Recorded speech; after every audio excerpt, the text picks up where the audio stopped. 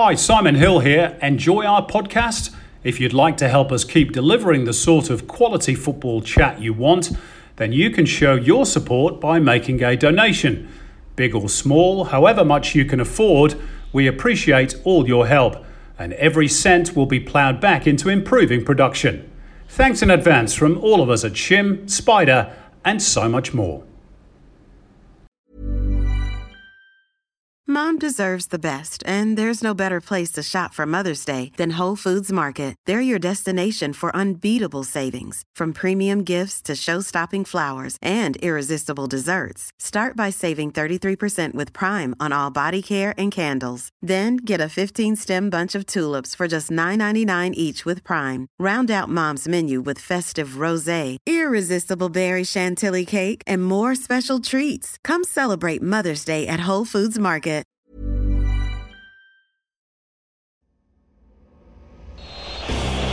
It's Craig Moore. What a piece! Beautifully struck home by Craig Moore, and the Australian supporters go wild in Stuttgart. Why not? Touched by Kalash. Brixton's corner kick. Celtic couldn't handle Wood at the set piece. It's a brilliant header. And Cahill goes to spectacular. What about that? What about that? Here's Aloisi for a place in the World Cup. He scored! Australia have got it! You're with Shim, Spider, and so much more. Take it away, fellas. Yes, hello again. Welcome along for your weekly dose of Shim, Spider, and so much more. Another huge episode coming up with our special guest, Mark Viduka, and a review of the Asian Champions League success for Melbourne Victory. Joining me, as per usual, Željko Kalac and Craig Moore, who both got birthdays coming up. Spider on the 16th of December and Maury 4 days prior. Both are Sagittarius, a sign of the bow and arrow, and as such, as an archer, Sagittarians are said to never fail to hit the mark, alluding to the power of prophecy. So when you look into your crystal ball, guys, what do you see for football in 2021? Surely that's not a trick question. 2021 is going to give us crowds. We're going to get crowds in 2021. Well, that's something. What else do you foresee, soothsayer Spider? Look, I think the game itself is going to grow. I think people are going to be eager to get back to the stadiums and support their teams. Hopefully in Australia, we will get the unbundling right, and there'll be a lot more clubs leading into 2022. So 2021, big year to get 2022 off and running for Australian football. Maury. Yeah, hopefully new broadcast deal that secures the future of the Australian game when we're speaking domestically. Crowds, Spider, you touched on. We're going to see the crowds in certain parts of the world start to flow in. We've seen that in the UK recently.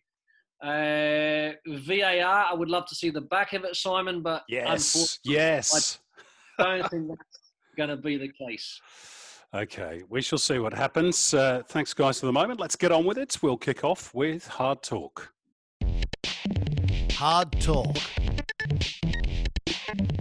Hard Talk is brought to you by Streamgate, which has been live streaming since 2008, specialising in custom-built stream pages, pay-per-view, and multi-language streaming. They can cater to large online conferences with multiple simultaneous streams and destinations, including all social media channels, servicing clients Australia-wide. Go to streamgate.com.au, or you can find them on Instagram. Our thanks to Streamgate, great supporters of our podcast. Guys, let's kick off on a positive note of sorts. Congrats to Melbourne Victory for becoming the first Aussie team to make it through to the group stage in 4 years. A badly needed shot in the arm for the A-League. Now, unfortunately, Victory went down overnight in the round of 16, 3-0 to Ulsan. But even so, it's great that we got a team out of the group finally after 4 years, guys. Yeah, I think they've done a great job to get out of the group, especially as we've touched on in previous pods. Undermanned, underprepared. they were outclassed in the last game against Ulsan, but really they've done a great job to get out. And I think it's a good thing for all clubs in Australia to realise now that we're going to start the season at the same time as the Asians. I think it'll give us a lot more opportunity to get through to the last 16 from now on. And I think as well, Spides, just touching on Melbourne Victory in particular, fantastic that they got to that latter stage. That's important for Australian clubs. Unfortunately, they go out to Ulsan, but it was a very young Melbourne Victory side. A lot of good young players getting invaluable experience, Simon, that I think will augur well for these players moving forward. So a better future, hopefully. Melbourne Victory unlucky this time, but it shows what can be done. And you can say the same thing for Sydney and Perth as well, those younger players getting that experience on the big Asian stage. Unfortunately, I've only just learned this in the last 24 hours. Those results from Melbourne Victory will not count towards our coefficient because the AFC Cup was scrapped this year. They've done away with the points that would normally be awarded for getting through to the round of 16. So that doesn't help us, and we're still slipping behind, which is why, of course, next year we've only got one direct qualifier plus the two in the preliminary stage, which is unfortunate, isn't it? It is. It ends up being like you've got 1.5 spots, really, I think is where we're at, with, unfortunately, the lack of results at this particular level. So, look, we've got some work to do, Simon. But again, if we can sort our game out, the reset happens, and I think that there is a bright future ahead for Australian football. Being competitive in the AFC is very important for our success. We'll come on to that reset shortly. Just before we end the Champions League chat, Ange Postecoglou's Yokohama F. Marinos, of course, they take on Suwon in the round of 16 on Tuesday morning. That's before this podcast, after this podcast has been recorded. Could he add the Champions League to the J-League crown, do you think? Has he got a shot at doing that, Spider? Look, I've watched a lot of these games.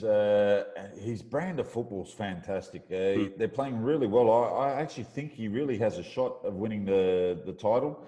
The big guns, obviously the Chinese teams, I see a lot of unrest there, except for one, Beijing Guan. They look like a happy team who are playing fantastic football. So I think one of those two can win it, definitely. Shanghai SIP, I think it looks like unrest there with Hulk. And Shanghai Shenhua, I just don't think they're good enough. No, I don't think they are either, Spides. But you know what I've loved about? I've seen a comment recently from Ange Postecoglou, and I still think that, through parts of Asia, they don't really appreciate the Asian Champions League. Whereas Ange Postecoglou has come out and says, why would you disrespect 90 minutes of football? Every 90 minutes of football that you can potentially get gives you an opportunity to learn, develop, and improve. And he was suggesting that comment, towards the AFC. So I think if we can get around that, then we can create a better feel around about the Asian Champions League, which, to be fair, hasn't been fantastic over the years. And I think, Maury, you hit the nail on the head there. I think if the prize money starts going up and we start to appreciate, like the European Champions League, if we make the Asian Champions League like that and the prize money goes up for these clubs, I'm sure they will appreciate it more and more. A part of that is, of course, the new revamped FIFA Club World Cup, which will elevate the Champions League in terms of importance. Unfortunately, that's not going to happen in the new format in 2022. COVID has seen to that. China were due to host it. So we're going to be stuck in Japan for another 12 months with the old format. But hopefully after that, the money starts to flow in. Big opportunity for Australian clubs if they can get through the Asian Champions League. Talking of Asia, guys, in January, we will have celebrated 15 years as a member of the AFC. Boy, that's gone quickly, hasn't it? Have we made the most of that long-awaited opportunity? It was something that Australia had wanted for so many years. Maury? The report card for me, Simon, says we can do better. And by that, I think that we probably should have been in a position where we'd introduce more Asian possibilities to our league, which potentially could have brought new commercial partners to our game. I think the thing that has held us back, if I'm being honest, in Asia is our arrogance and the way that we're perceived. So I think if we can work on that and be, I don't know, be a little bit more humble, Simon. What do you mean by arrogance, Maury? Well, whenever you speak to people in Asia, there is a perception of the Australians being very arrogant towards Asian football, and it probably doesn't stem from the club stuff. If I'm being honest, it's more to do with the international side of games. But it's something that I've not heard once. I've heard time and time and time again. So we've got a lot of work to do to improve those relationships, and I think once we can achieve that, we've got a huge future in Asia. Mr. Lowy, going back all those years, he had the crystal ball. I feel as if we're in the right place, but we can do better. Okay. In terms of the domestic league, the A-League, and its long-awaited independence, another deadline came and went last week. Is this going to happen before the season starts? I'll take us back to the quote from James Johnson, the CEO of the FFA. If we don't get it done before the start of the season, we may as well not bother. It's getting pretty close, Spider. It's a month away. It's less than a month away, 3 weeks away. Unless they've got a little, rabbit under the hat that they're about to pull out to surprise everyone and maybe come up with a big wham for the start of the season. It could be possible. I don't know. I think we're getting on tight lines. But what potentially, Simon, I'll ask you, what is the hold-up? I wish I knew. I genuinely have no idea, and I don't think many people do. I know it's obviously been a very tense negotiation between all the different stakeholders. I would imagine that money is probably at the heart of that. I don't think that's exclusively the reason. And I think there's a lot of legal complexities in terms of separating out a league from the governing body. But goodness me, it should have been done by now. I mean, they had an in-principle agreement, excuse me, as long ago as July 2019. And here we are in December 2020. And we're still going. And every couple of months we have a new deadline. We're going to be independent by August. We're going to be independent by October. It's going to be the end of November. And still we're waiting. It's very, very frustrating. And of course, all the while that the league is not independent, the clubs are sort of on hold. They're waiting, as they say, for the keys to the car so they can drive it away and hopefully take it to a better destination. But it's got to happen soon. Anyway, we'll wait. We've been waiting a long time. We continue to wait. I think I was clean shaven when we started the wait. Just on the domestic game, it confirmed this week as well that the FFA Cup winner, or whatever it's going to be called, is going to earn a slot in the Champions League preliminary round, which is a great carrot potentially, not just for the A-League, of course, but for the NPL teams as well. An open draw, a standalone final. These are the proposals. Potentially a neutral venue, maybe Canberra, maybe somewhere else. What do we think of all that? I love that idea. That's the one thing I really do love. The only thing that I'm a little bit skeptical and I'm a bit wary about is that the NPL clubs don't go silly and start spending ridiculous money to play a big part in that, because that could actually send the NPL clubs backwards. Yeah, but I love the idea of, like it says, FFA Cup final, FA Cup final, Canberra, Simon. I love that. I love that idea. Having an actual venue for these finals, so it doesn't change from season to season, year to year. And I think let's be clear to the listeners, because I spoke to Peter Filopoulos at the FFA, because I'd seen a tweet that he put out during the week. Just because of our coefficient points, it will be half a spot. Yeah, so that means obviously still there's a qualifying process to actually get to Champions League stage. So I think it's just to be clear to the listeners who maybe don't understand that. That's right. Full crowds should be back for the start of the A-League season. The grounds are going to be open, which is great to hear that the fans will be back. Should the league be setting KPIs in this regard? I don't know what you think, but I'd quite like the A-League clubs to sort of try and challenge themselves a little bit and say, you know what, this year we're going to aim for an 11,000 average. Whether they reach it or not, who knows? But it'd be good for them to actually start to challenge themselves a little bit and say, we've got to get bums back on seats. Do you agree? I agree, and I don't think why it can't happen, because if I seen the question that you wrote in the rundown for us, and I went through all the clubs, and I actually think they can get them. Because if you have a look, they realistically, they can achieve that 11,000. If we play at boutique stadiums, like we seen last year with Sydney, they played at Cogra Jubilee.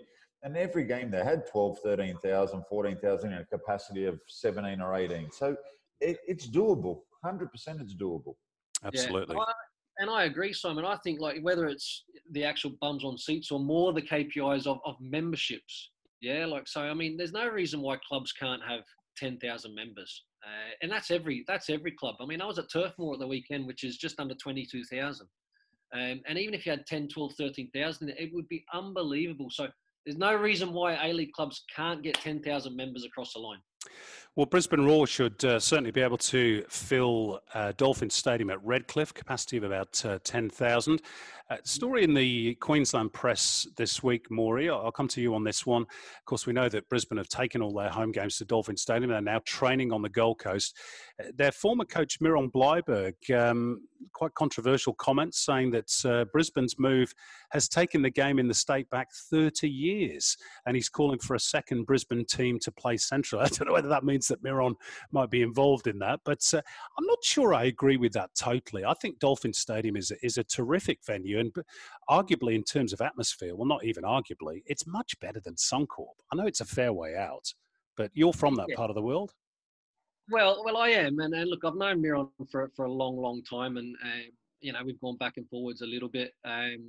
He's out there, let's be honest. But even when I was working at Brisbane, Simon, I've always felt a second team in Brisbane is a great thing for the league, because I don't believe Brisbane Roar have moved forward in the manner that we know that they could have. They had a fantastic opportunity on the back of huge success. And I actually believe another Brisbane club will keep them honest, and more importantly, will make them improve. So and give them a derby game as well. 100%. I mean, you know, don't worry. Look, they've moved to the Gold Coast, so I feel sorry for the fans in terms of their training's moved to the Gold Coast. The game's now at Dolphin Oval, which is a great setup, I've got to say. I've really enjoyed watching the games there because it creates an atmosphere.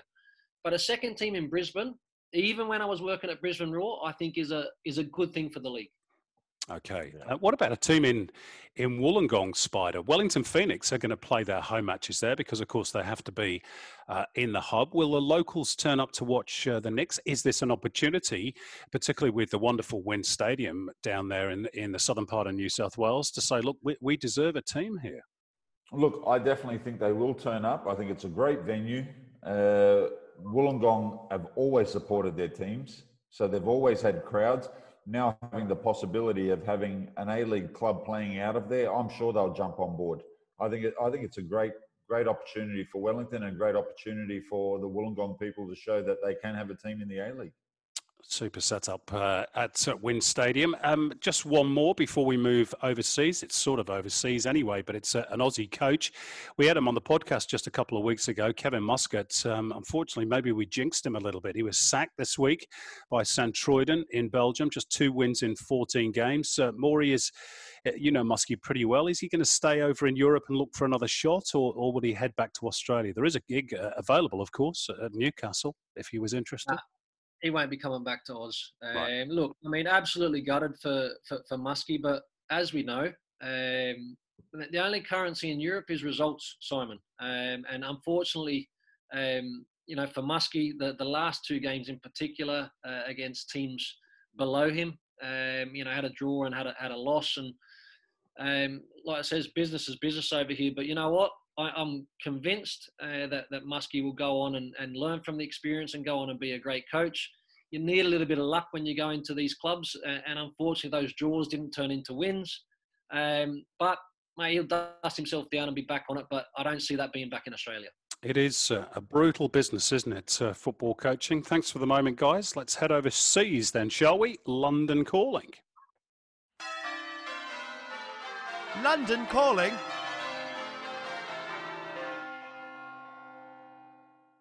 Well, before we head to London, let's start in Barcelona. Spider, more trouble for Barca, beaten by Cadiz in La Liga. And last week, Leo Messi, I find this extraordinary that football's power brokers do not understand this.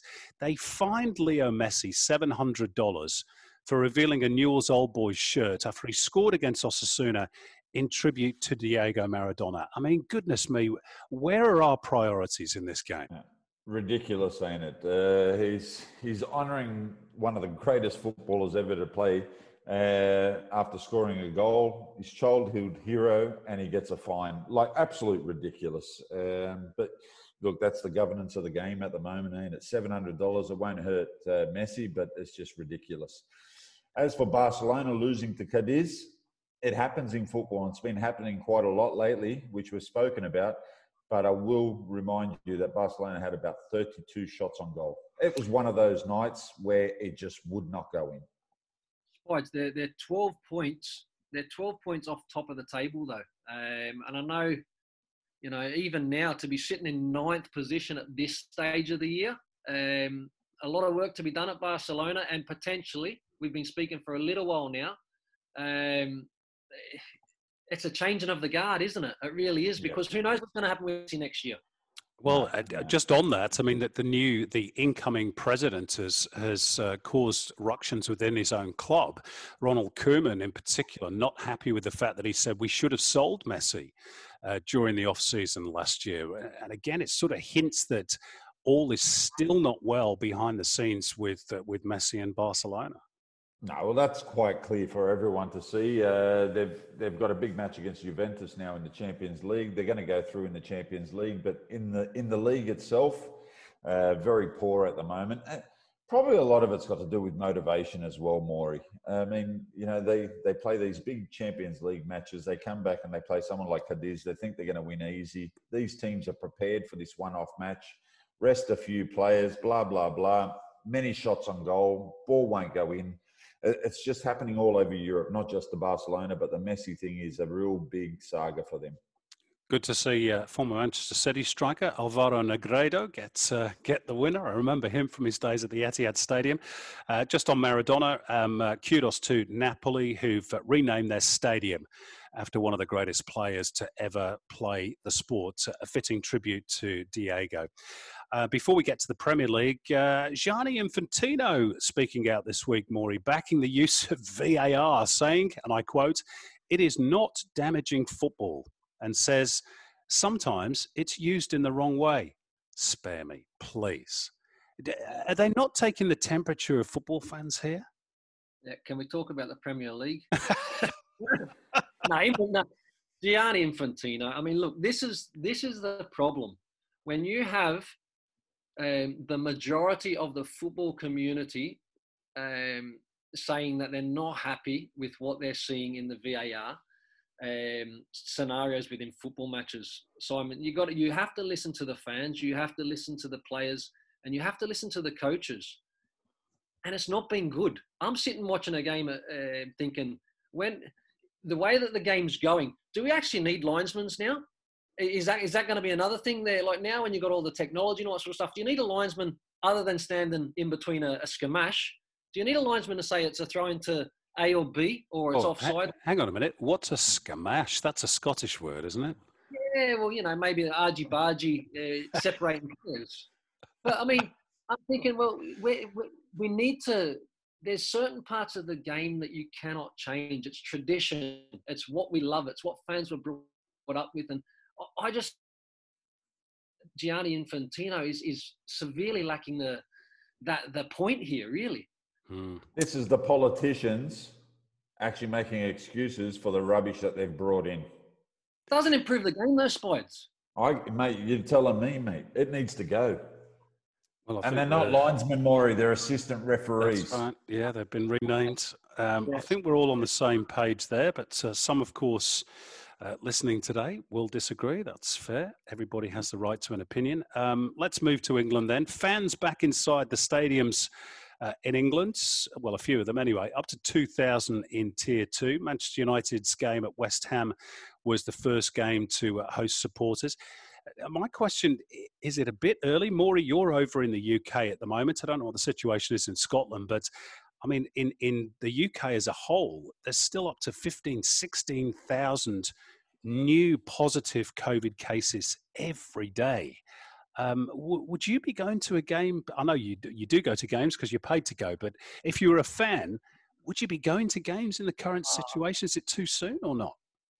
100% I'd be going. I mean, look, is it too soon? I mean, look, I'm not being blasé when it comes to health and safety. Obviously, I mean, in Scotland, up north in the lesser tiers, Simon, I think it's 300 fans are allowed in. Down south, obviously tier 2, 2,000 supporters, and with the process and protocols that are in place and the social distancing.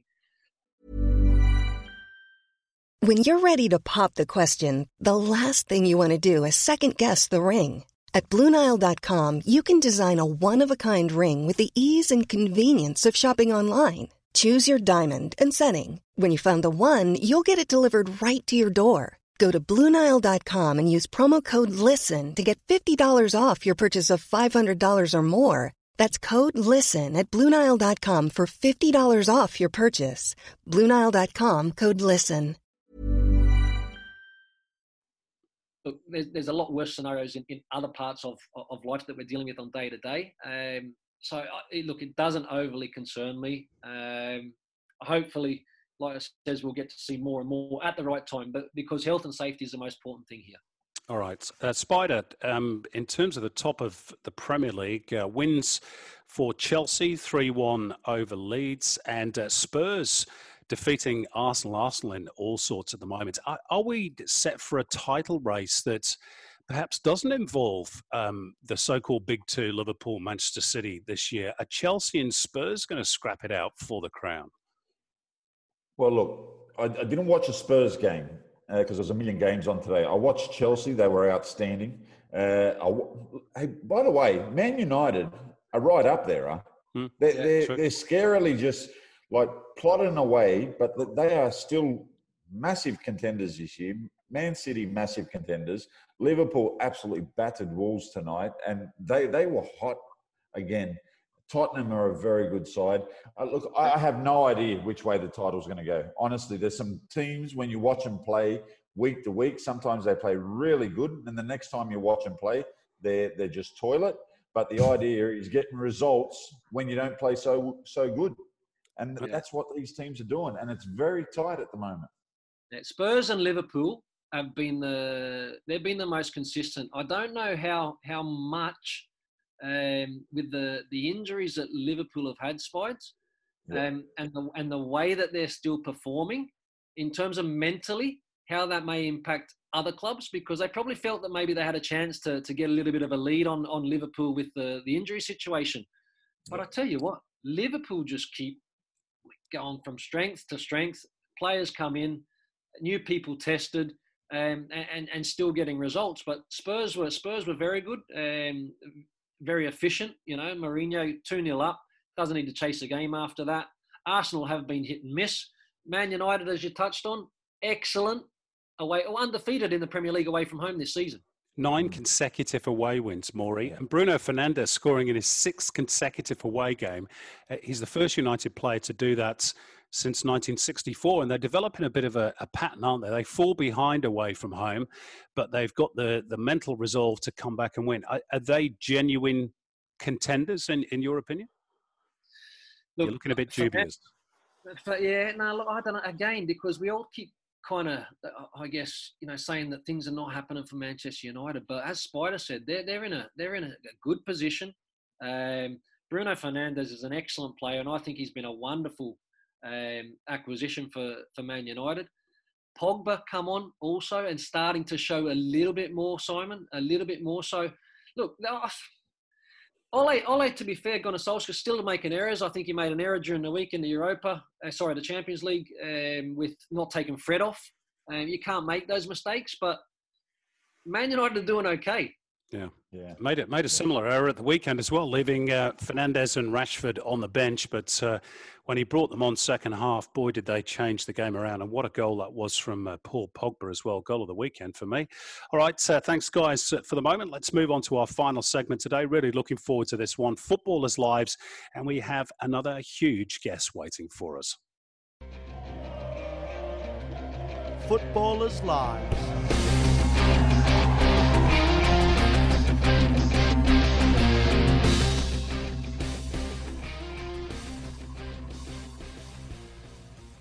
Well, our guest today was born in Melbourne in 1975, and he grew up wanting to play for the Melbourne Knights. He did just that, and so much more besides. He was already an NSL champion when he left Australia to play for Dinamo Zagreb in 1995. And he went on to have a stellar career with Celtic, Leeds United, Middlesbrough and Newcastle United, scoring well over 200 goals in a 16-year career. He represented Australia on 43 occasions, scoring 11 goals, and of course famously captained the Socceroos at the World Cup in Germany in 2006. These days he divides his time between Croatia and Australia, and he's been good enough to join us on the pod today. We're absolutely delighted to have Mark Viduka with us. Good to see you, Dukes. How are you? Good, guys. Nice to see you guys as well. How is life in Croatia running the coffee shop? Well, at the moment, they've closed everything down. So there's no coffees, there's no takeaway coffees and stuff like that. And so we're having a bit of a break. So what are you doing with your time, apart from doing podcasts with us? I drink a lot of coffee, to be honest, obviously. That's fair. Well, let's move away from coffee and start all the way back with your early days with the Melbourne Knights, or your early days as a child in Melbourne. Football, I know, was a big part of your life, and you were a Melbourne Knights fan. Were you steeped in the game from as early as you can remember through your family? Yeah, I mean, for me, it was, I think from the first time my dad took me to a Melbourne-Croatia game at the time, that's all I can remember, really. I was pretty young, maybe 4 or 5 years old, and we used to go every week, and we followed them religiously. And I think from day one, I knew I wanted to play football, you know. Whether I was going to succeed or not was a different thing. Do you remember your debut in the NSL when you'd signed for the Melbourne Knights? I think it was against the Preston Lions, according to Kyrie on Twitter. Wants to know if you remember it. No, my first game was actually, I was at the AIS, and I came the season before that. I played against the Adelaide Sharks. And I had a haircut like this as well. But that was my first full game was against Preston at their ground, and I remember I scored 2 goals that game. So of course I remember it. The start of many. Those days with the Knights and winning the NSL title in 1995. I mean, that was a team that it doesn't get remembered an awful lot in Australia, but it was full of quality players, yourself included. Yeah, we had a really young squad. First of all, I mean, the year before that, there was a lot of older players that were in the team and really good players. You know, like George Hanna, Theo Salamides. There was Vaughan Coveney, Ivan Kerlich, and players like that. And Mirko Bazic came from overseas, and he, for some reason, he wanted young players in, and then he started looking for local young players, and brought in Danny Tiato from Werribee, which Werribee was in the second division or the state league at that time. Gave more airtime to players like Adrian Savinsky, myself, Steve Horvat. Also, he was young. Frank Juric, the goalkeeper, and we were a young squad at the time. Nobody really knew whether we'd do well or not, but for some reason, Mirko Bazic put us together, and we gelled really, really well. And firstly, I think we were a really good bunch of guys, mates off the field, and secondly, on the field, we worked hard for each other. Your Croatian heritage, of course, saw you sign after you left the Melbourne Knights, and there was a lot of speculation, a lot of interest in your services back in those days. But you ultimately signed for Dinamo Zagreb. I remember reading that the president of Croatia himself wanted you there. How did all that come about? Well, yeah, I mean, I had an offer at the time from Borussia Dortmund. I was actually about to sign a contract with them, and we just won the title with Melbourne Knights in Adelaide, and I was waiting for the end of the season to sign this deal and go there. And what happened was I was at time training, I think it was, and one of my friends from this Croatian political thing called me up, and he said the president's in Melbourne. He wants to have a lunch with you and your parents. And I thought, I mean, that was for us was a huge thing at the time. Croatia was just, you know, it was in war, and it was, you know, it was a big moment for Croatia in history, because they were, you know, what is it called? Sorry, I'm thinking in Croatian at the moment. They were sort of in the stage of, you know, setting up a new country, and you know, from nothing. And it was very exciting for the Croatian community down in Australia as well. And so we came to this meeting, and you know, he said that he was setting up this club, you know, from Dinamo Zagreb, that he wanted to promote Croatia in the world and that, and he wanted me to go and play there. And at the time, it was very difficult for me to say no to, you know, to something like that. You basically had no choice. What I'm talking about. You basically had no choice. You said, "Okay, I'll come and play for you." Exactly. I mean, but Dukes, how in terms of that? I mean, we know the preparation that you had at the AIS, and also the game time, obviously with the Knights. But how much pressure for you with your background to go to a very big club, knowing that you're going to have to produce? Was there a lot of pressure? Did you think about that at that young age? To be honest, not really. I mean, at that stage, I was, you know, as when you're a youngster, you don't see the negatives, do you? You know, you just see the positives. You're looking at the situation in, you know, in totally different eyes, as, you know, compared to when you get older and you go through all these things. But, you know, I went there, you know, full of energy. I just came, you know, I was top scorer in Australia. I was Player of the Year, and we won the title. So it was, you know, a really, really I was buzzing at the time, and I didn't think of the negatives that can happen, you know, in those sort of situations. You know, as you know, it's very difficult for anybody, and I think that's a huge test for any player. Is you know, when a club pays a lot of money for you and you've got to perform. It's a very, very big test. Dukes, you won league titles with Dinamo Zagreb, but fair to say, by the end of your spell with Dinamo Zagreb, things had turned a little bit. I think the fans got on your back a bit as well, didn't they? Yeah, it was. Things changed after three and a half years I was there. Things changed a little bit in the situation. You know, it's very difficult to explain the situation in Croatia on one podcast. So I think you'll need a whole bloody 6 months of talking to explain the situation. But the thing is that, you know, it got to the stage where, you know, I think I needed a change from here. You know, I loved living here. Living here is, you know, Croatia is one of the most beautiful places in the world to live. And a lifestyle, and here is, you know, second to none, really.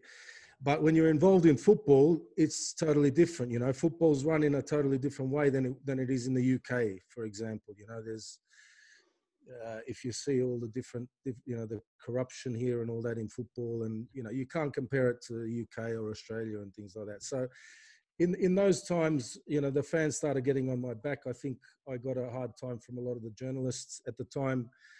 You know, they were using the president's unpopularity. You know, they were, you know, making stuff up, as journalists sometimes do. No offense,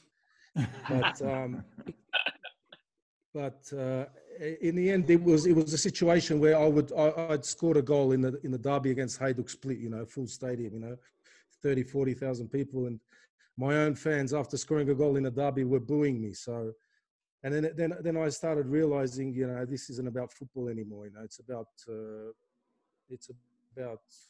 more than that. You know, you'd often said that in the past that the UK wasn't really to your liking in terms of the style of football, but you ended up going to the UK and staying there really the rest of your football career. You signed for Celtic initially and had 2 prolific seasons there. Why did you choose Celtic specifically?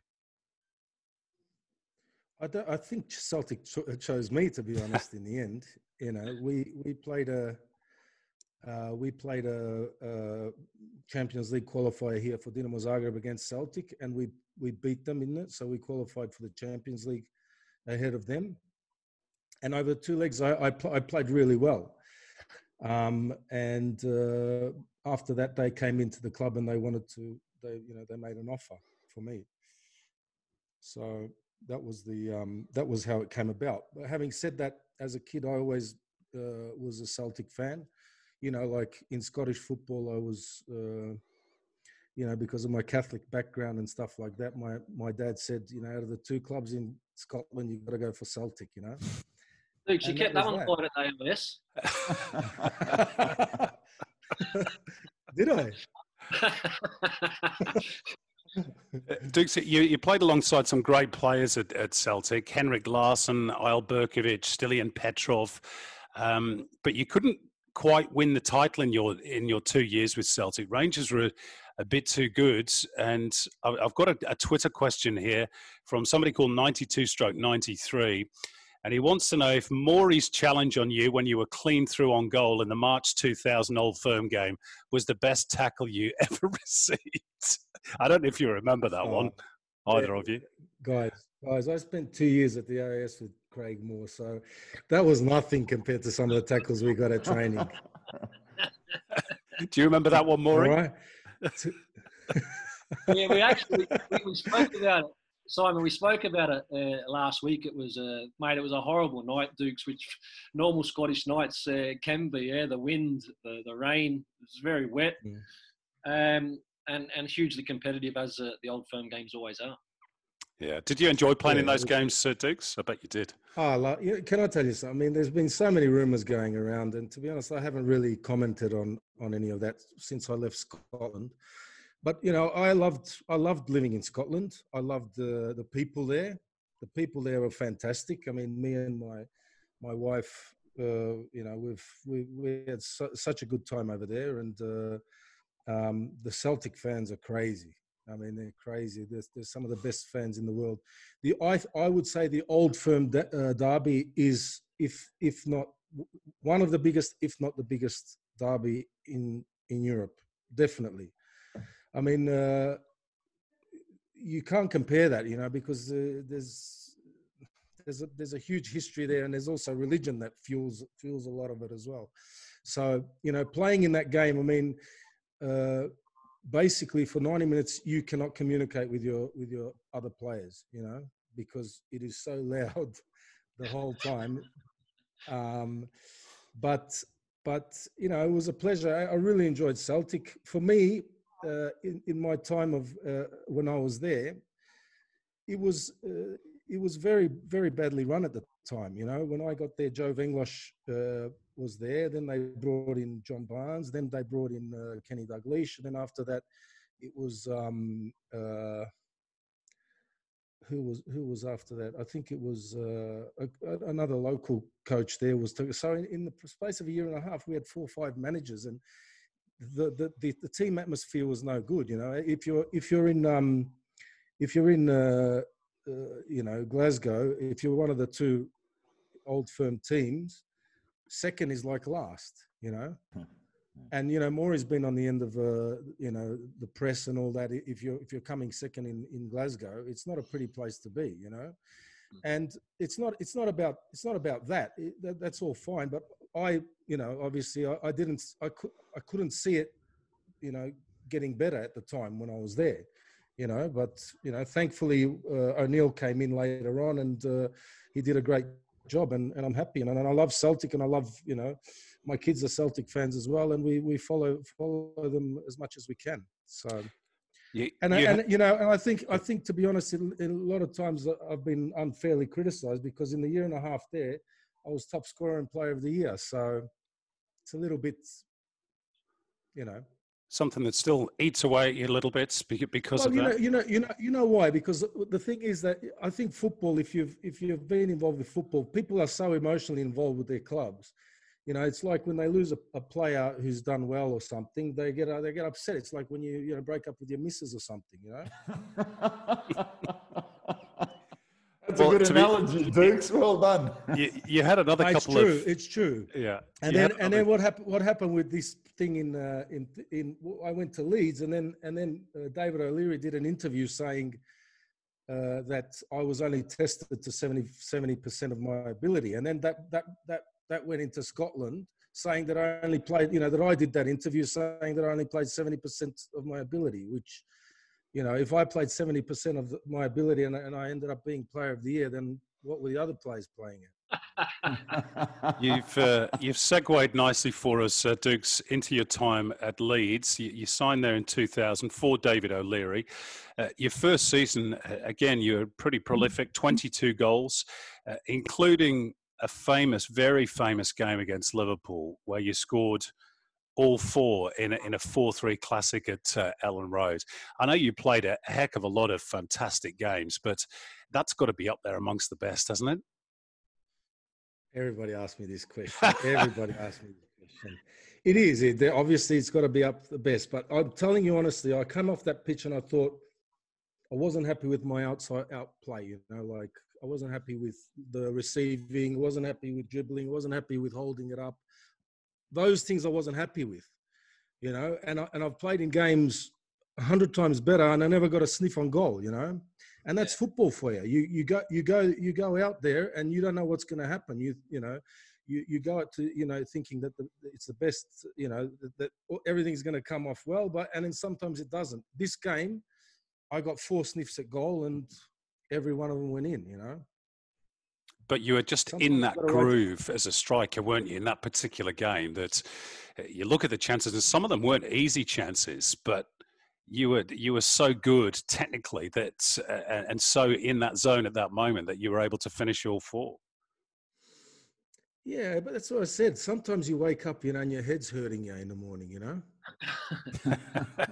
You know, the southerly wind's hitting you in the head and you're thinking, my God, what sort of a day is it going to be? And then sometimes you wake up, and actually that day I had a shocking sleep because my missus kept ringing me up all night. I was in the what's it called? We were in a hotel in Leeds with Danny Milosevic. I was in the room. At 3 o'clock in the morning, the dog started barking. And my missus rings both of us, wakes us both up, and she goes, and that was, mind you, it was an 11 o'clock kickoff in the morning, right? And our pre-match was at 7. And so she rings up twice in the morning, once at 3 and once at probably 4 or 5, you know? And at the second time when she rang up, I said, if I have a shock, I'm going to kill you. So the following week, you got her to call you at 4 and 5 in the morning again. Brilliant. Go on, Maury. Dukes, your time obviously Leeds, that was a very exciting team. We're great to watch, mate. But I've also had a couple of conversations with you and asked, from January onwards in seasons, you always seem to be on fire. Goals used to flow then. Explain to the listeners, because you've explained to me a few times the reasons why. Because his contract was coming up. From January. Hold on. I don't know which explanation I gave you, Digger. Mate, well, you said it took you a little bit longer than the normal person to get to full fitness. Was that something maybe? Yeah, that's it. Yeah, that's true. That's true. No, yeah, because it took me a long. I wasn't feeling properly fit until like November time. Honestly, It took me that long to get match fitness, because the most important thing as footballers would know is match fitness. You know, you can train all until the cows come home, but if you're not match fit, it's difficult. And so what happens is to be able to go through that 90 minutes and at a really high intensity and feel okay afterwards, you know. And it always took me a longer amount to do that. I don't know, because I was, bigger or whatever. I don't know why, but I didn't feel good up until about November-ish time, you know. Interesting. Dixie, you had some interest from AC Milan reportedly in 2001, but the move didn't happen. Is that a club you'd have liked to have played for? You might have played alongside Spider at some stage in the future. Why didn't it happen? And is that a bit of a regret for you or not? You know what? It's difficult to say regret. I mean, I think things happen because they have to happen. You know, I don't think it's something where I don't know how you can regret. I don't think I regret it. When I came to Leeds, that first season, we had such a really, really good season. We were in the Champions League semi-final and all that sort of stuff, and they wanted to re-sign me on a new deal after the first thingo. Peter Ridsdale wanted to re-sign me on the thingo because I had a lot of interest from other clubs. You know, and AC Milan was one of them who were very interested because I know I'm quite good with Boban, Zvonimir Boban, and through him they had approached me, and so they were sort of they were really, really serious. But then what happened was Ridsdale put on a huge price tag. I don't know, it was over 30 million. I don't even remember. I think it was 38. I don't even know how much. He put a huge price tag on my head because he didn't want to sell me, and they wanted to offer me a new deal. And to be honest, at the time, I just moved from Glasgow down. I got settled into a house and all that sort of stuff. I really wasn't in the mood for moving either, and I enjoyed it. And I thought, Leeds is a club that I really enjoyed living up in Yorkshire, and the way things were, it looked like we were, they were going to invest more money, buy more better players, and stay in that sort of region. And little did I know it went the other way. So, mate, I know when I got to Milan, they said to me, "I can't believe your big mate didn't want to come to Milan when I got there." But the pre-season and the way they prepared for the seasons, Dukes, would have suited you perfectly because we were never prepared except for January and onwards, because that's when you won the Champions Leagues and all that. So Milan was always prepared from January onwards. Would have been perfect for you. Yeah, probably. The thing is, you know what? I think I liked the actual. Also in the UK, I preferred the thing of where they used to go into quarantine before games, like weeks at a time, and I hated that. I did that in Croatia, and they'd be like before 3-4 games before a game, the days before a game, you'd be in a hotel for some reason. I don't know the reason. Whereas in England, they sort of let you be home with your family as much as you could. And to be honest, I felt better that way. I didn't like, being in hotels for like a week before a game. At the end, you're pulling your hair out. Your time at Leeds, Mark, didn't end particularly well. As you mentioned, the club were relegated, financial issues. I think you were also sent off in your final appearance as well against Bolton, although you typically scored. You signed for Middlesbrough in 2004, a club with whom you played in the UEFA Cup final. You got to the FA Cup semis. What are your memories of your time with Middlesbrough? People don't tend to associate you with Middlesbrough in some way, and yet you played in the UEFA Cup final for the club. Yeah. It is. It's a funny thing that, I mean, we had a really good squad as well at Middlesbrough. Lovely bunch of lads, and not just the players. The whole surrounding there was a nice surrounding. We had Steve McLaren at the time, who had a lot of experience coming from Man U, and I think we sort of were a bunch of. There was a lot of older players, over 25, between 25 and 30, and even older than that, who had a lot of experience and won a lot of things. I mean, we had Mendieta was there. There was Reisiger from Barcelona. There was Yakubu there, Dukes? Was he your strike partner? Yak was there, yeah, Yak was there as well. We had George Boateng, Gareth Southgate, Schwartzy was there, Hugo Ekiog. Good players. We had a good bunch of guys and players who were sort of towards the end of their, not end, but like in the 30s sort of area, and it was a really good environment. I really enjoyed it, and we got to the the final of the, what is it called, the UEFA Cup. you know, that's for a club like Middlesbrough, that's a huge thing for any club, really. You know. Yeah. But you know, on the day Sevilla was a lot better. I read that it took you 4 months to get over that loss to Sevilla in the final. Is that true? Yeah, I was gutted. I thought, you know, considering the games before that, I thought this is, you know, God is on our side. You know, that we were going to go through it, and because we the 2 games before that, it was like unbelievable comebacks to win the games. You know, we were losing 2-3-0 over whatever aggregate and all that, and came and scored 4 goals or something like that. In 2 games, we scored 4 goals in the semi-final and the quarterfinal to get to the final. And I thought, you know, God is on our side. But once we got there, we realised, you know, that we were up against a really good team who on the night were, you know, they were better than us.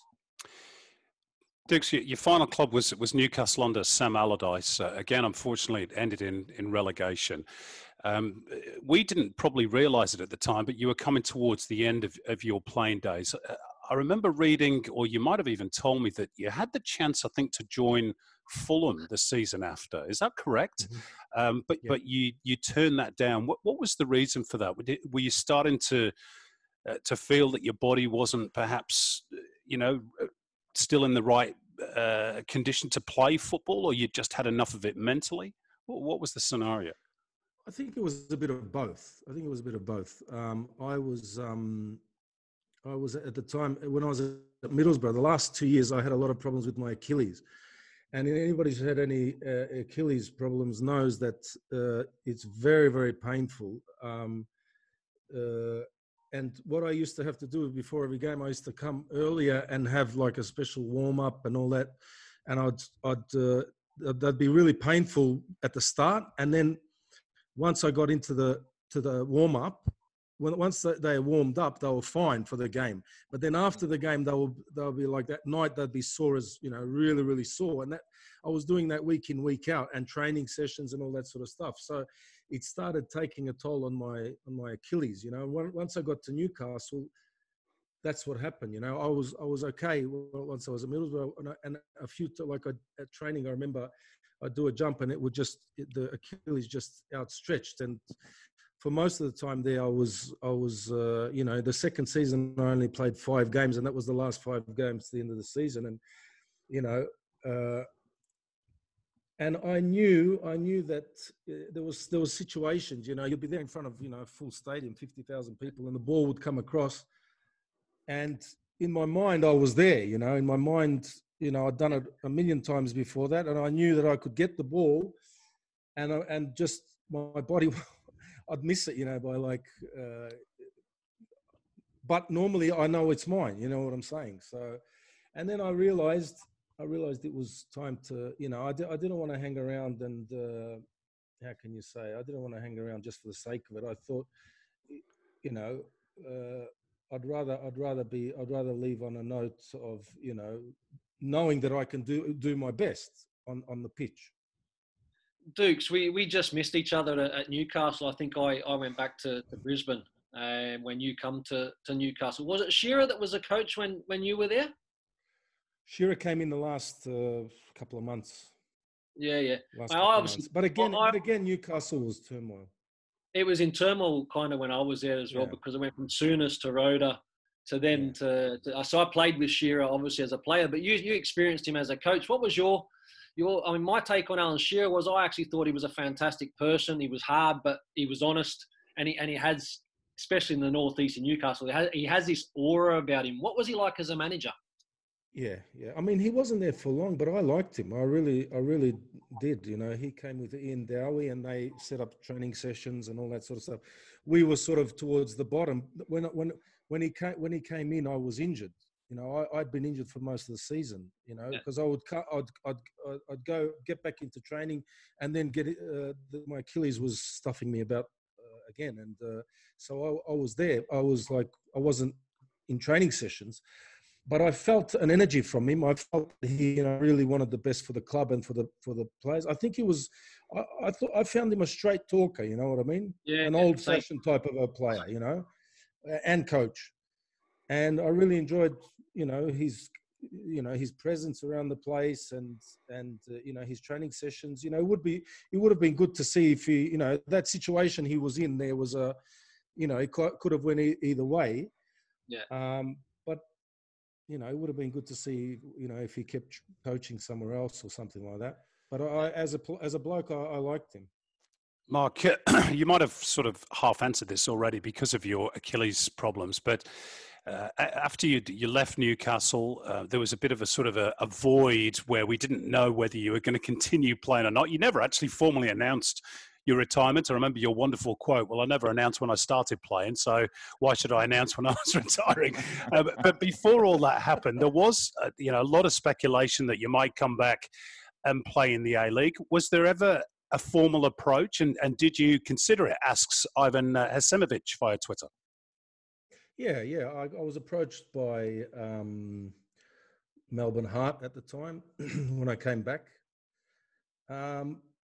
But as I said before, the second part of that thing, not the physical side of things, the mental side, I'd had enough of it. I'd had enough of it. When you live that sort of intense lifestyle for that many years and you're under constant pressure, week in, week out, it takes a toll on you, I think. It depends. Some people like that sort of lifestyle. Some people don't. I'm the type who I like my privacy. I like to keep my things private and obviously the family side of things and whatever. And after a while, it started taking its toll. And I thought, mentally, I really wasn't up for it anymore, And once that gets in you, once like I had the attitude of, at that stage, I thought, I'd look at a ball and I'd think, have it. I don't want to fight for it anymore, Yeah. And once you get to that, I mean, it's finished because primarily football is it's a fight. Number one is a fight, because you've got to battle every week. You've got to battle against the as a team battle, and secondly, you've got to battle against the guy who's marking you or you're marking or whatever. And if you don't have that competitiveness in you, you might as well throw it away. 100%. Mark, this is an interesting question, and it sort of leads on from what you just said. You were quiet for a long time after you finished playing. Arto Harkinen has asked this question. It's our question of the week. Congratulations, Arto. $100 meal voucher for Outback Steakhouse coming your way. Given how active you've been recently in public to try and improve football, particularly in Australia, in contrast to the silence for the majority of time since retiring, what's the biggest motivation for you speaking up now, and why not earlier? Well, I think it was there was an interview that I did. Look, football was my life. I loved it for all my life, and whatever it is, maybe I don't have that same sort of passion like I did, when I was a kid and growing up, but it's still, it's a huge part of me, and so is Australian football, and I don't, I don't want to see it in a situation. Just looking from the side and speaking to a lot of people over the years, it's been neglected for a long time in Australia. I'm not talking about the A-League. The A-League was set up, but the side of things where the ground, the grassroots and stuff like that has been neglected for that many years, and also the fact that they have a lot of players like ourselves, whatever here, who have a lot of experience at the highest level and know what it takes. They know how it's run overseas, and for many years they've been ignored and pushed to the side for some reason. Now, whether that reason is because people are insecure about their own positions in the governing bodies or whatever. My dog keeps barking here. I don't know what's wrong with him. What's the dog's name, Diggs? Coco. Yeah. He never barks. When I'm bloody on the iPod or whatever podcast, then he barks. I was going to say, for many years, I feel that it's been neglected in a long way, and it's been probably run the wrong way, especially the way that the youngsters have been brought up, and that whole sort of junior system and going forward, and a lot of the old NSL clubs who have huge traditions, I think they've been neglected for many years. So I took that opportunity. I'm not one now who's every week on thingos, but I took that opportunity to say my point of view. Dukes, just to follow up a little bit on that. I mean, not so much talking about the Australian development system, but the Croatian system, which you know a lot about. We've spoken about that in terms of that continual conveyor belt of talent that they seem to produce. Yeah. Can you explain a little bit as to why that is the case? Well, I think that first of all, genetically, this part of the world is very good at ball games, whatever it is, whether that's basketball, football. They've got some sort of a thing in their genes which contributes to that. But secondly, I think the system is an old-fashioned system, which is basically the best players play. And I know it's a harsh system in Australia. People don't believe in that sort of stuff. They think, I think we have to separate in Australia, community sport and trying to get the best player, make the best players, develop the best players. And in the developing the best players side of things, it has to be the best versus the best, and the best players play. And basically that's it. And that's how it is here. And there's no, everybody knows that. Everybody knows that. So what they do is all the best players are filtered out. Yeah, but not only the best players, Dukes, but how important, because of that, it's a little bit brutal if we're being honest. But so therefore, the kids coming through have a fantastic mentality and therefore are able to adapt to other environments, yes? Exactly, Digga. And one of the things that, growing up in Australia, we didn't experience that much is the negative side of football. For me, as a footballer, as an ex-footballer, the most important part of being a footballer is your mental toughness. You can have all the skills in the world, but if you can't produce on the weekend, it means nothing. And we've all seen unbelievable players who are, training and all that are unbelievable, and then when it comes to the game, they can't do it. So mental toughness. Now here, I think the whole system's like that. Even, which I disagree with in schooling, but in the sport, it's like that. It's just brutal. A lot of the coaches are very demanding on the kids, and and they go through this mental preparation for a lot of it, and so they're used to being bagged all the time. They're used to being booed. They used to, it's that's how it is in football and in life in general. If you don't get through that, you've seen that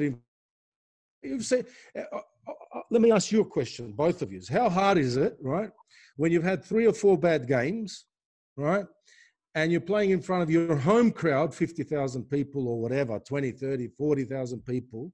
How hard is that when the ball comes to you? You're begging not to make a mistake. You just want to make the right decision the first time. If you don't make the right decision the first time, you become more anxious and more anxious. So a mental part of the game is huge. And I agree with what you say, Duke. So I think the young kids in Australia aren't mentally challenged by our system. And the best players should play. How novel. Yeah. Dukes, we could talk about that particular issue for a long time, but I want to finish off by touching on your international career with the Socceroos, and in particular to start off with that night against Uruguay. After so many near misses, finally the national team gets through. I remember your interview afterwards, and you looked up to the heavens and just said, "Thank God, it's happened." It was almost like a relief for everybody. Yeah. But the question somebody has asked us on Twitter from a guy called The Real Death Stare, which is an interesting Twitter handle. He wants to know, did you think you'd blown the Socceroos' chances when you missed your penalty in the shootout? I think you actually missed 24 hours prior as well. Graham Arnold told me that. You practiced penalties at that end. Is that right? As well. Yeah, it was like that. Spider was in goals. Yeah. Now, when Spider's in goals, the goal looks very, very small in front of you. Dukes, you might remember all those years Sydney, Croatia against Melbourne Knights at the Croatian Sports Centre. I saved your penalty there as well, son. Yeah. Chuck that little dig in as well, won't you? That was a long time ago. A long time ago. I remember that as well. No, well, you know what? When things like that happen, when you go out onto the pitch at the start of every game, you don't know what's going to happen. I mean, obviously, that was a special game, you know, the way that it went to extra time and all that sort of penalties and things like that. And, you know, I've had a lot of penalties before that. I've taken, you know, heaps of penalties before that and scored them, you know, for Celtic, for Leeds, for whatever, when I was youngster and all that sort of stuff. And that time I missed, you know, and to be honest, at that moment, I don't think there's no time to think, you know, you're in front of, you know, I don't know, 80,000 people and all that sort of stuff. Everything and nothing goes through your head, to be honest, you know, when you miss something like that, you know. Thankfully, at the end of the day, at the end of the game, you know, Schwartzy made the saves and, you know, Johnny scored the winning penalty and we went through. And obviously, if we didn't go through, it would have been shocking. Even though I was gutted for months after that because I missed the penalty. I'm still gutted today about it. Those are things that never get out of your system, you know what I mean, as a footballer. I reckon Digger's gutted probably about a tackle he probably did, you know, for Rangers that he missed or made a penalty. To this day, when he thinks about it, he doesn't like it. You know what I mean? I'm sure that. Try not to. Some things do stay with you, Dukes. In terms of those kind of moments. Some things do, you know. Because you also lead. That's how it is. You live through all these things. People think that, you know, there's a lot of, you know, footballers get a lot of praise, but they get a lot of stick as well for, you know, not wanting to play for the badge and doing all that sort of stuff. I don't know any player that goes, not many anyway. I've seen maybe a few in certain situations, but first of all, you look like an idiot if you don't want to play out there. And secondly, you know, anybody to get to that level of football, every week has to give his best. You know what I mean? It's something, you know. Yeah, what did you want to say? But no, you ended up making a decision, Dukes, because remember we played we played the pre-World Cup game against Holland. You also took a penalty in that game. I think you missed it, but we scored, I think, on the follow-up. Timmy scored. One, by the way. We were chasing the ball for fun that game. That was good. Holland weren't bad, but you made a decision after that game not to stand up for the national team to take penalties, yeah? I don't know if I made a decision, but I don't know. I don't think we had any afterwards. After that, well, you did because Craig Moore scored one of the World Cup. for that one, yeah, that one, yeah. No, but I wasn't.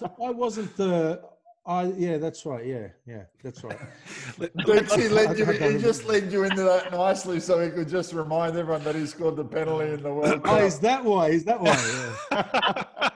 That's right. It was too. Let's talk about that World Cup in 2006. Was that one of the proudest moments of your career, Mark, to lead the team out under Guus Hiddink, who'd played a bit of good cop, bad cop with you, hadn't he? He'd sort of cajoled you into getting a bit fitter, and that was the stick. And then with the carrot, he gave you the captain's armband. Yeah, I don't think, you know, that was made a big deal out of that good cop, bad thing. I don't think it was that, you know, sort of at training and all that sort of stuff. You know, he would say a few times, I've got to lose some weight and all that sort of stuff. But I don't think it was that sort of serious, you know. And at the time when, you know, when he was decided, I think Craig Moore was injured at the time when he sort of decided that I would be. Were you Digger or something like that? I don't even remember. I had hamstring problems at Newcastle, and you know what the treatment was like there, unfortunately. Yeah, I know that. Let me tell you, mate, Guus Hiddink, mate, only had one thing and one player that mattered in that team, and it was Dookie. That was his favourite player, mate. Don't start with that again. I don't think he knew anyone else's name but Dookie. Dookie this and Dookie that. Come on, mate. What do I say to that, mate? What do I say to that? Mark, how did you find his regime? Because I remember being in Milo ahead of the World Cup in 2006, where he put you all through a pretty brutal pre-World Cup, sort of mini pre-season, if you like. I remember at the end of one training session, you were flat on your back and you stayed there for a good 5 or 10 minutes. And literally, you were cooked. And I don't think you were the only player that sort of suffered under that regime. But he got you all so physically in the zone, didn't he, for that particular World Cup? He knew that you weren't necessarily going to be the best team in the tournament, but you were going to be one of the fittest, if not the fittest. Yeah, I mean, we had a really good training. I don't think I've been that fit ever, to be honest. Yeah. And also doing the stuff that I love doing. You know, we kept doing. It wasn't, you know, like he's giving us sprints every day, but we were doing, you know, short, small-sided games. Then we go to larger games. Then we'd do shape and all that. And it was really enjoyable training as well. It wasn't just, you know, getting somebody fit for the sake of it. There's two ways of getting you fit. You can do it.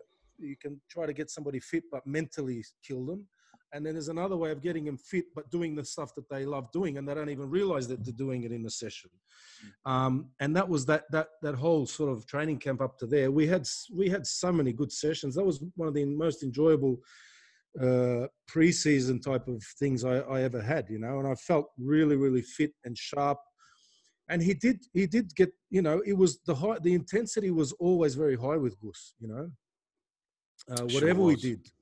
And that's one of the things that got us physically fit. And not only that, it gave cohesion to all of us. The exercises he was doing was designed to get us working as a unit, but not working as a unit thinking about it, subconsciously as well, get us working as a unit. So, for example, if the ball went out to the left, it wasn't confusion which player was going to go out there. One player knew that they were going to go out there, you know, and in those situations, it takes away that split second of indecision, which can cost you in a game.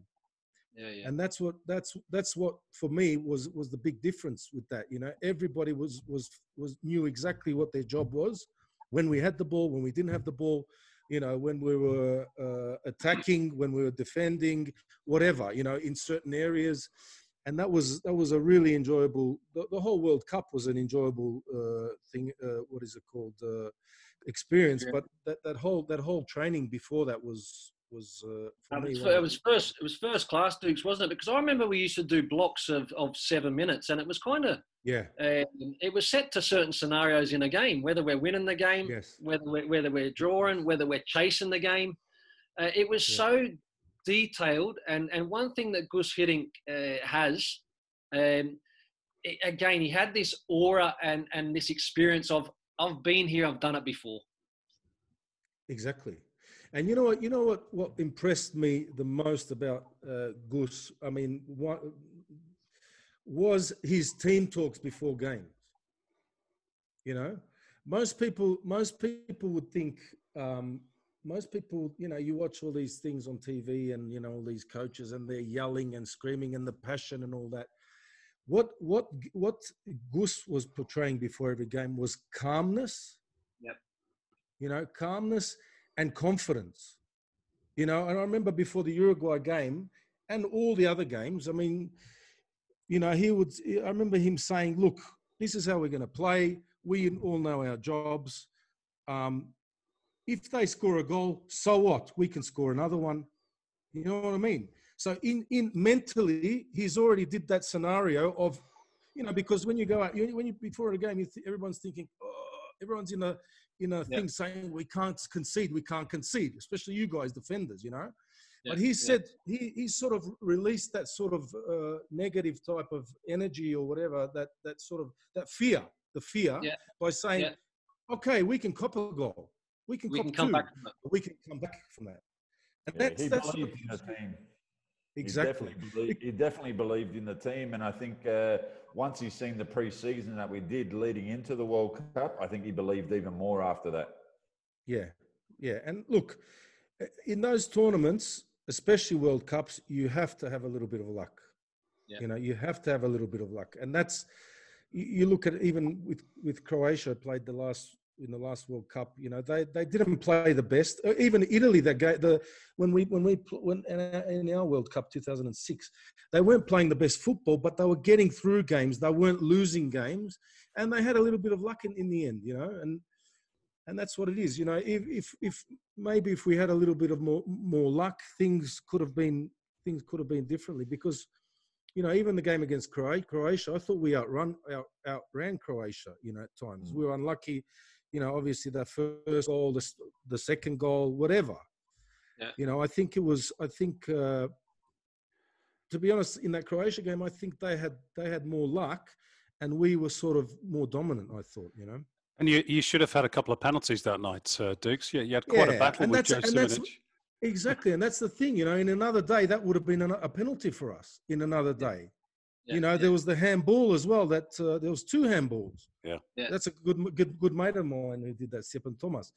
The thing is that you know, and then there was the three yellow card things. I mean, how's your luck, really? Was it, Dukes, what would have happened? That's a good question. I'll ask you a question. My podcast question. Listen, am I going to get an Outback steak? Am I going to get an Outback steak from $100 or what? I'm sure that could be arranged. 100%, Dukes. I'll talk to the owner, mate. It's got to be a good question first, though, Dukes. Come on. The question is, what would have happened? What would have happened if we had lost that game? Well, you'd have been out. But then so the referee has given this guy instead of send a red what is it called, a red card, he's not sent him off. That's a huge advantage to them. And that was like, what, how many, 20 minutes to go or something like that. Were you having conversations with Joe Simonovic about that? Joe Simonovic comes to my cafe over here, and we don't really so you still talk about it? Yeah. He lives here around the corner. We just finish off with a question about the Asian Cup, Dukes. You did play at the 2007 Asian Cup. I think you know this question's probably coming as well. There was an infamous interview with Graham Arnold, who said to our Fox Sports reporter at the time, Murray Shaw, that the players don't want to be here. Now, you did the follow-up interview and seemed a little bit incredulous when Murray asked you for your thoughts on that particular statement. He said, what?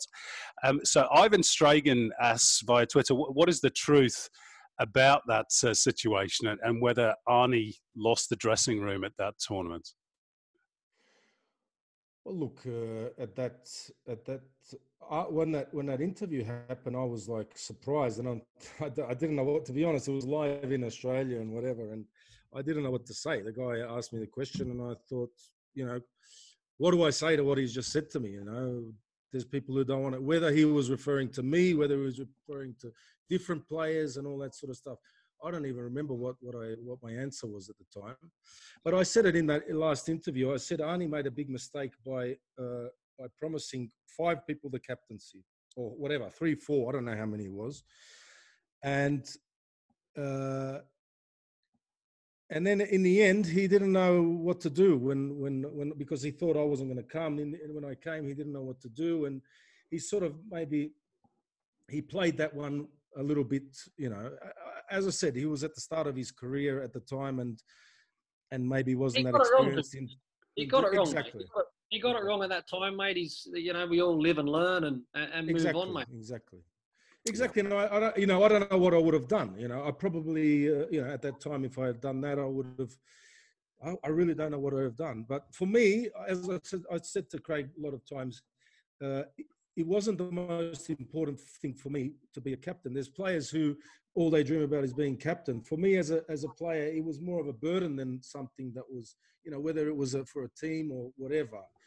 It was more of a burden than some sort of a thing, because I just wanted to think about doing my job. You know, I didn't want to think about, you know, what time's the meeting tomorrow, or, you know, lunch.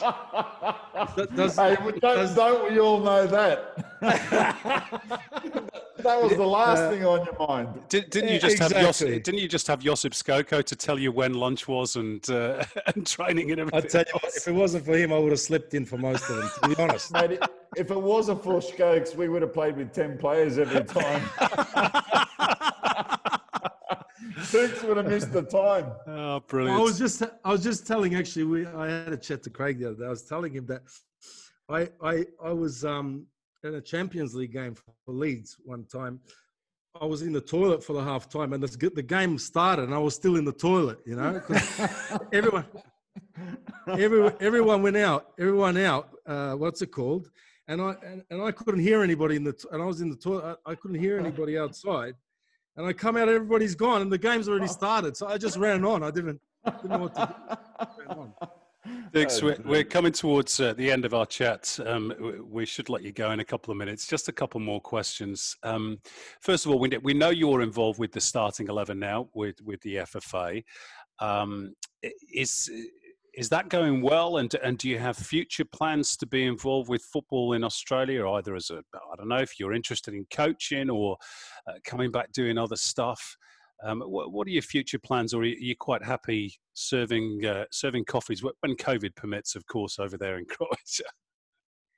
Yeah, you know, it sounds good, right? It's a good story that, you know, me standing behind the bar putting coffees, but really all I do is drink them, to be honest. Right? That's all I do, you know. And in that interview, I made one coffee just for the sake of it, whatever. But really, I don't even do that. So I'm just enjoying life at the moment. When it comes to starting 11, or is it starting 11? Is it 11? Yeah. Yeah. Because there's more people than 11, that's for sure. There's probably about 60 people. Duke speaks makes me starting 64.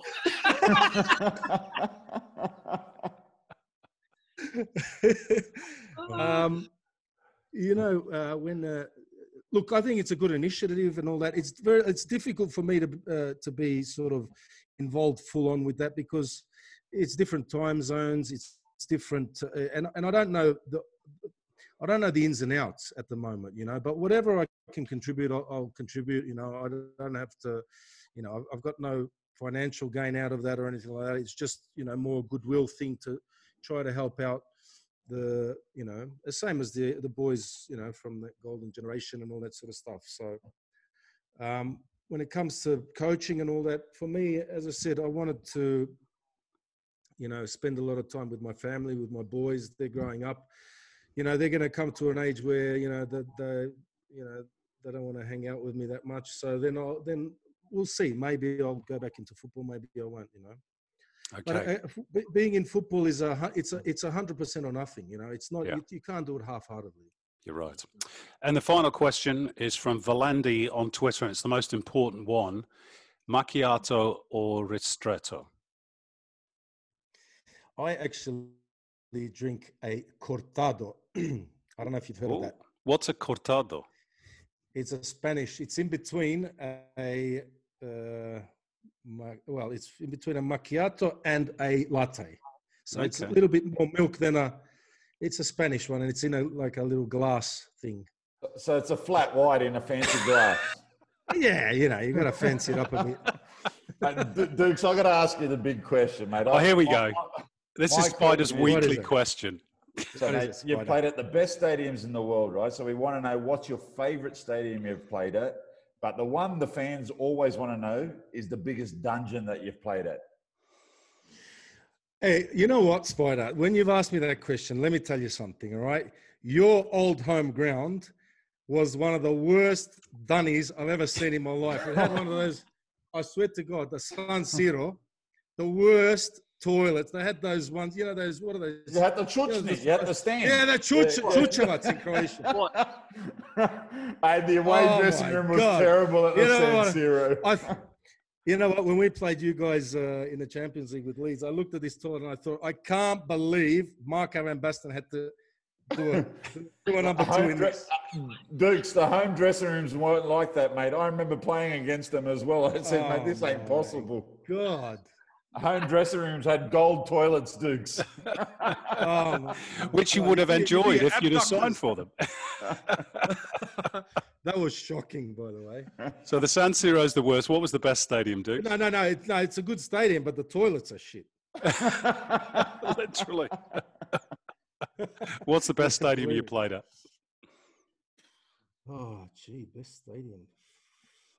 The San Siro, except for the toilets. Yeah, that's a good one. I would say that one of the most impressive ones for me was the one in Munich. Allianz. The new one, Allianz. Allianz, yeah. That was one of the most impressive ones, you know. Yeah, terrific All stuff. right, your biggest dungeon, Dukes, without the toilets. In all of them you're talking about. I'll tell you what, in Croatia there was some very bad ones here. I thought it had to be Croatia or Scotland. One of those two had to come up with a dungeon. Scotland wasn't too bad. I don't know. You know what I'll say? The Morwell Falcons. That's not bad, Dukes. All those years ago. Archives. That's one out You of remember the that archives. Yeah, well, give them a mention. Brilliant. Hey, Dukes, we're going to let you go, mates. We've kept you over an hour. Thanks so much for your time. We really appreciate it. It's great to see your face and hear your voice, and hopefully we'll see a bit more of you over the coming months and years. It's been wonderful to chat. Thanks so much, mate. No worries, mate. Great catching up. Thanks, Dukes. Great to see you. That's Mark Viduka, and that is us for another week. Join us again next week for another edition of Shim, Spider, and so much more. We'll see you then.